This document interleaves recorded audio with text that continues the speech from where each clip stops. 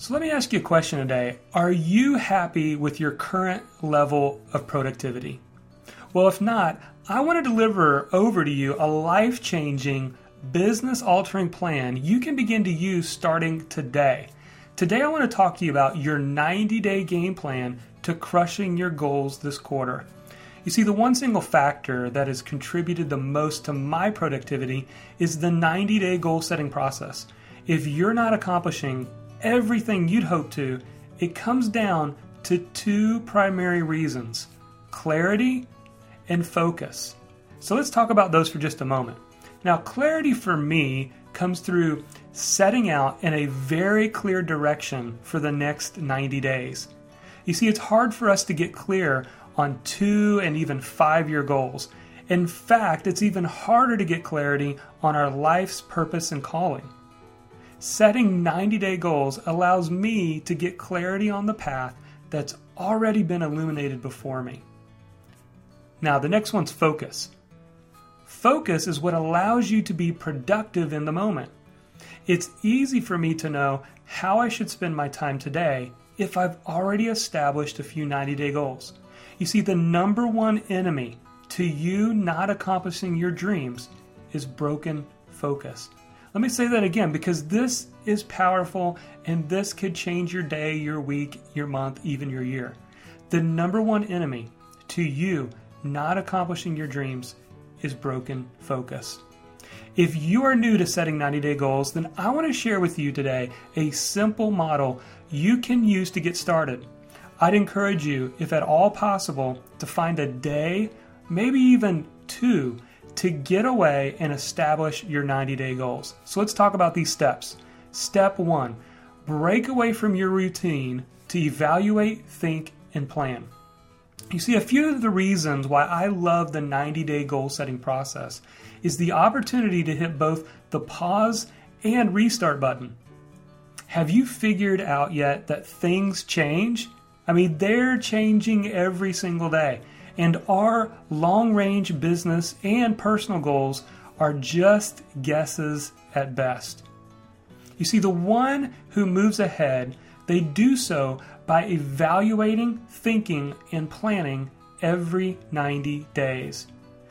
Doing so will allow you to ask a few important questions. Here's the questions. Is what I'm doing now giving me the results I had hoped for? In light of the happenings of the last 90 days, is there something I should give more attention to? What's working that I should do more of? What's not working that I should stop doing altogether? And where's the bottleneck in my business or personal life? So let's talk about evaluate, think, and plan real briefly. First, evaluate. Look over your calendar for the past 3 months. Are you spending your time in the right areas? Look over your financial records for the past few months. Are you spending your money in the areas that support your goals? Think. We're often so busy we never make time to just think. It's amazing how the answers begin to come to us when we make space to think. I also like to think out loud on a whiteboard so I can see my thoughts. And then finally, plan. After you've evaluated the last quarter and given space to think, now you can plan for the next 90 days. So let's talk about that. Step number 2, establish your 90-day game plan. If you're just getting started to setting 90-day goals, then just set 3 to 5 goals and go for it. If you want to take your goal setting to the next level, then use the model I learned from Todd Herman, the creator of the 90-Day Year program. The following tips are a combination of Todd's advice and my own experience. First, choose less than 5 outcome goals.